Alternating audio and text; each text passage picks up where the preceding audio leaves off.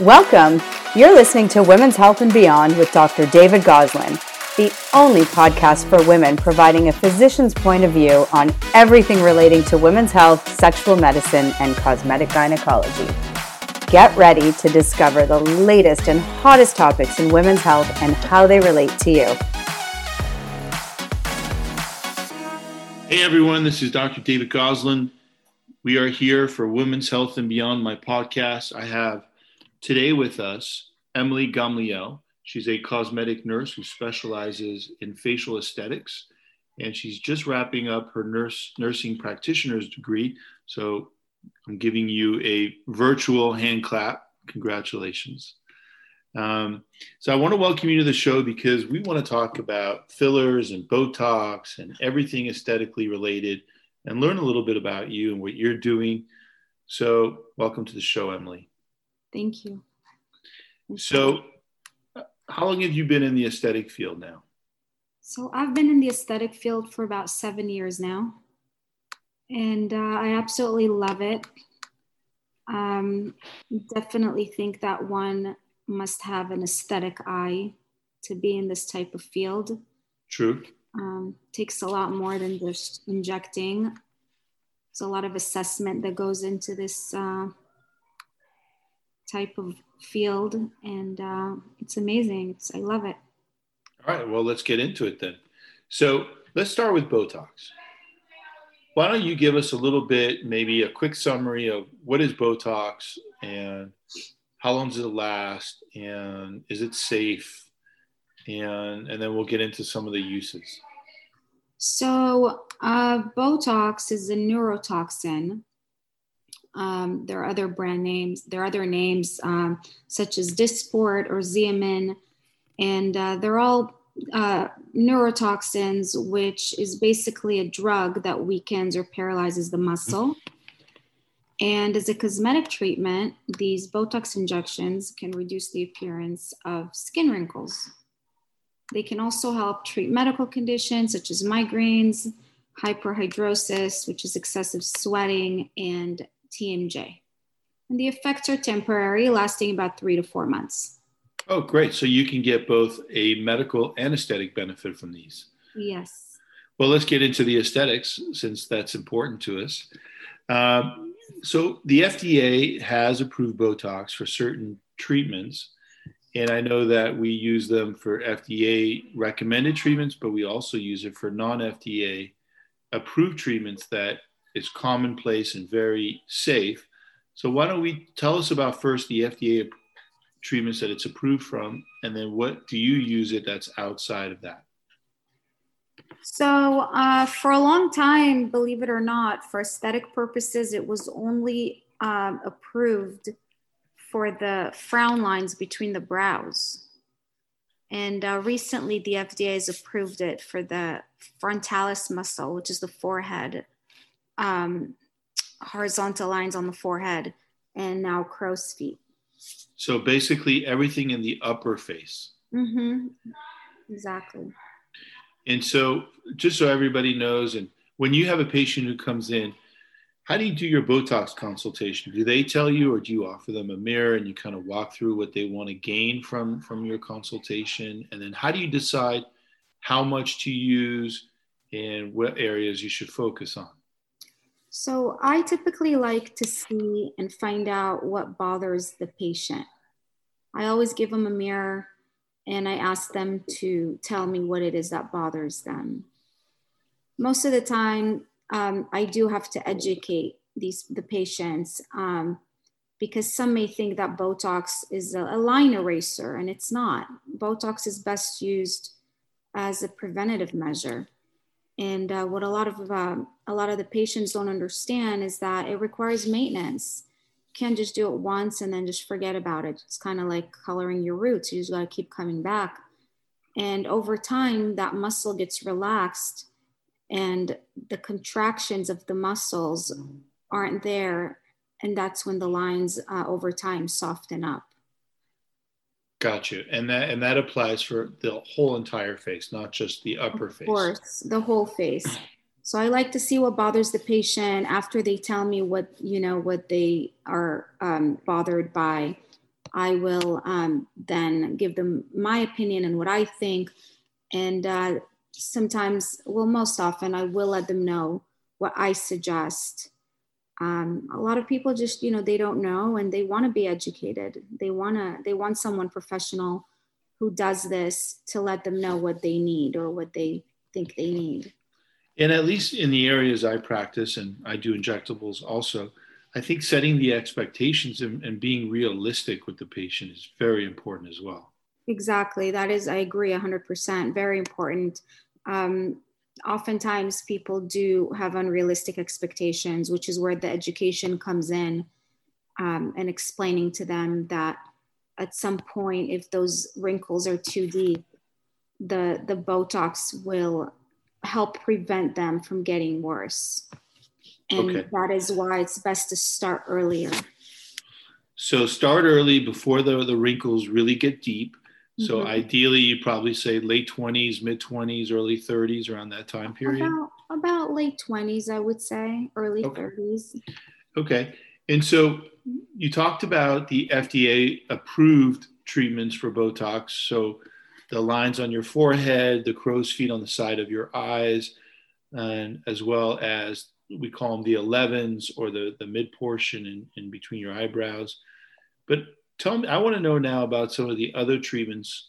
Maybe you can elaborate on what other uses you use Botox aesthetically, maybe mid-face or lower face. I know, for example, tell us about the bunny lines and things like that. So there are different places to use Botox in the face. Bunny lines, as you mentioned, is one of them. There's also what's called Botox in the DAO muscle, which helps lift the corners of the mouth. A lot of women kind of start looking sad. And then also a very, very, very effective treatment is for those with what's called a gummy smile. So a lot of women, when they smile, you could see their gums. And so we'll inject right in that area above the lip just to kind of prevent the gum from showing. Oh, that's great. So bunny line, so everybody knows, is that those little wrinkly appearances on the upper part of your nose when you're smiling or frowning. And the gummy smile, that's a good one. That's a really good one. Another really good one is to smooth out the chin. A lot of women get that cobblestone skin on the chin. It's called an orange peel. Yes, at the bottom. That's a really nice one. And so in your experience, because we talk about other types of neurotoxins such as Dysport, Dysport's gaining more and more popularity. Tell us what differentiates, when do you choose, or is there a reason to choose Dysport over Botox, or what do you prefer working with? I don't think that one's better than the other per se. Dysport does have a quicker onset. So women who come in and they need an immediate effect, maybe they have an event in 2 or 3 days, they want it to work faster. I would choose Dysport for them. Otherwise, they all have the same action, same mechanism, and they all work about the same. Some patients obviously have their preference, kind of like one would prefer Colgate over Crest or vice versa. I just kind of go with what the patient asks for. Sure. So let me ask you another question. As far as Botox and Dysport are concerned, are there any, when you're doing the procedure, are you using numbing cream? Is it painful? What's the downtime like? What can they expect? How fast does it kick in? So a very tiny needle is used. I don't find that numbing is necessary, honestly. It's such a quick procedure. I'm often told that I have a light hand, so I really haven't. Very, very rarely does somebody ask for to be numbed, but I don't find that it's necessary. Okay, and then how quickly can you see results with Botox versus Dysport? Dysport's usually about 3 days later. With Botox, it's about 1 to 2 weeks 2 weeks is where you'd see the full effect. Okay. So you also mentioned, so we covered some good treatments aesthetically for facial aesthetics from the mid face, lower face, and upper face. And you briefly mentioned at the very start that Botox has been used for some medical indications. Are you doing Botox injections for migraines yourself? I do not. I actually recommend that patients suffering from migraines should go to a neurologist for that. I agree. I totally agree with that, since migraines can be so complicated. They can have an aura without an aura. There's so many issues. And you mentioned for hyperhidrosis, so excessive sweating. And some people have excessive sweating in the palms of their hands or in their armpits or axillary regions, even in their genital areas. Is Botox really effective to control that? From my experience, it is. I have done Botox in the armpits for that. And the feedback I've gotten is that it lasts about 6 months, which is pretty amazing.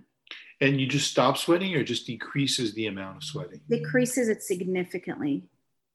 Gotcha.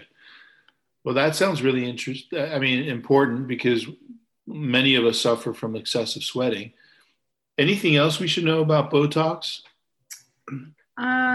Other than that, it's great and I use it. And I think everyone who would like to just kind of stay looking youthful. Me. All of us. I actually use it as well. And I've been using it for a little while and I actually like having it. I don't know, I'm scared not to have it now. So let's get into fillers. I mean, fillers is much bigger territory. A lot of different kinds of fillers and companies, and so many different uses for fillers. So let's just get in. What's the basics? I mean, there's so many different kinds, but is there like a basic building block that fillers work off of? So dermal fillers or injectable fillers are most often are made up of hyaluronic acid. Hyaluronic acid is a type of sugar that is naturally found in our skin and our connective tissues and our joints. And fillers typically are injected into the skin to fill in sunken areas, smooth out wrinkles, some fine lines, and just mostly add volume and plumpness. So just so everybody understands, when we're talking about volume, what happens is as we age, whether it's aesthetically in the face or in other parts of our body, we actually lose fat volume, fat pads, and we start having that sunken look Emily's referring to. and that goes for the face. And in my area, it goes for the labia majora, so genitally as well. So when you decide to use a filler, why choose one filler over another? Is there a difference in how well it moves or the softness of it, the density? How do you choose? So there are, multitude of different types with different density, and some are more elastic than others. It just would depend on the type of wrinkle. Some fillers are better suited for those with fine lines, as the HA is finer in the way that it is made up. And then there are areas in the face where the injection is a deeper injection, where you almost want to lift the skin and create somewhat of a non-surgical facelift. And that's where I would choose a much thicker type of filler meant to hold. Gotcha. So I know there's so many indications aesthetically to use fillers. If you were to choose one area that to you makes the biggest difference using fillers, what would it be? Area on the face? Yeah. Definitely the mid face, the cheek area, just because a lot of most patients' concerns involve the mid face. So when we lose volume in our cheeks, that's when we start seeing those nasal folds, which are those lines around our mouth. Our under eye area starts to get sunken in. So you definitely want to start with your mid face and then kind of work all around. So you mean to tell me if I add volume to my cheeks, I'm going to have better cheek definition, but I'm also going to pull up, and therefore we're going to decrease the intensity of the nasolabial folds and make them look almost gone. Yes, definitely. With the right amount, the right dose, definitely. So there you go, guys. Mid-face fillers, most important area. What about the hottest thing that I think of, but you can correct me if I'm wrong, is everybody wants their lips done these days. So tell me about that. Sorry, you cut out a little bit. What was the last thing you said? I said I feel like everybody today wants their lips done. Yes, yes. So, and that seems to have gained a lot of popularity. So tell me what people are looking for. What do you like to use for lips? And how do you like to approach them? So you either have, what I notice, I either see patients who, and that's usually the younger patients, they want very, very big lips, full lips. They want them as big as possible. They'll often come back a couple of weeks later wanting more. For those patients, obviously, I'll go with a filler that's a little thicker and give them that plump look that they want to achieve. And then you have those that are a bit older that don't want to look overly done and just want to have a little bit of their youth, restored. They just want their lips a little fuller, but they don't want anyone to know. And that's when I would choose something a little finer, a little lighter, and just be a little more delicate in my approach. So the duck lips that we often see, that's really, some people like that, but that's not your thing from what I'm understanding. That's not my thing. That's not my style. I'm I'm all about making the patient look natural and just a younger version of themselves, not different. We don't want to make anyone look different. Absolutely. And then since we're around the lip area, what about those smoker lines or those lines that people get those right above their lips between their nose? Sure, we can inject those lines with a very fine filler as well, very superficial injection. Botox can go there as well, just to kind of relax that muscle. Another really hot trend right now is a jawline contouring and definition. People really like that. Definitely pulls some of those, some of that skin back, preventing the jowls from forming. And it's amazing. It's a must, in my opinion. People should not, fear it, and definitely start earlier rather than later. Prevention is easier always. Absolutely. So look, I agree with you. I think people should not fear it, but on the same token, I will caution that in order not to fear it, you have to get really good results. And in order to get really good results, you have to see somebody who's really experienced and good. So be careful who you choose, do your homework, make sure they have been in aesthetics for a long time. They feel comfortable doing injectables. And I think you'll have a really positive outcome. Since we're around the lower face, it just popped into my head. What about, when people strain, they get sometimes these bulging neck veins or these neck bands that pop up. Can you do something about those? Yes, we do Botox for those. And that just really relaxes those muscles, those bands where, to the point where you just don't even see them. That one's great too. And as far as making sure to go to the right injector, I always like to say, when you go to an injector, if they look crazy, that's probably what they're going to make you look like. So, right. They look very fake and injected. That's probably your look. So that's great. But so once we've gotten your face looking really young and rejuvenated and back to your old self, the problem is some of the other giveaways are your hands. Because as we get older, we tend to start really seeing an aging process occurring in hands. Can fillers be used in the hands to give it a more youthful look? Absolutely. And we definitely want to match your hands to your face. So the hands do tell a woman's age a lot of times. And what we've done is some either Restylane Lift or Radiesse. Those are just a couple of common fillers that I have used for the hands, and it's beautiful. It looks night and day when you look at the befores and afters. So nice. So any other hot treatments right now, since you practice in Los Angeles and you're with all the movie stars and part of Hollywood, anything going on that's trending that we're going to start seeing down the pipeline for the rest of us? Honestly, cheek lift and contouring, jawline definition, those are huge. Those are really big. And those can all be done at the same time? Yes, absolutely. I have injected, 5 to 7 syringes at one time in one seating for one patient. Wow. And again, it depends on the patient's age. It depends on whether or not they've had filler before.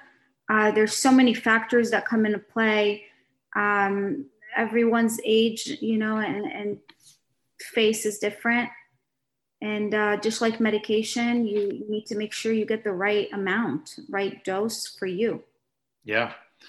Well, look, everyone, I think that when you're talking about aesthetics and rejuvenation, you have to talk about fillers and neurotoxins because they're such an important element to making that happen and become realistic. So I'm really happy Emily shared with us some of her wisdom and knowledge, but I also want to share and bring up a couple updates. Number one, I'm super excited to say that Emily has joined our practice. We're going to start part-time initially, but she's going to come on full-time soon enough. She's an amazing injector. So if anybody is interested, you can easily call the office 310-393-9359. But I also want to tell you guys that we are going to do a social media event on a weekly basis starting mid-November till December. And once a week, we're going to pick a topic and we're going to discuss it and do some demonstrations. So the first one that Emily is actually going to do is injectables, both Botox and fillers. And she's going to demonstrate live on social media, on Instagram, how she performs Botox and some really nice filler treatments that she does. We're going to give some giveaways that day. So make sure you stay tuned. And then we're going to have some special discounts for people who actually log in. So if you're not aware, log into our Instagram account at David Goslin, MD. That's the handle for my Instagram. Emily, what's yours? Mine is cosmetic.np. And I also just want to say that I've been very fortunate to have found you and your staff. And also for everyone out there to know that we have a large supply of all the latest injectables for the face, neck, and hands for optimal results. It's like a candy store of injectables. So. I love it. Candy store. So you come out looking sweeter. Exactly. All right, Emily, I want to thank you.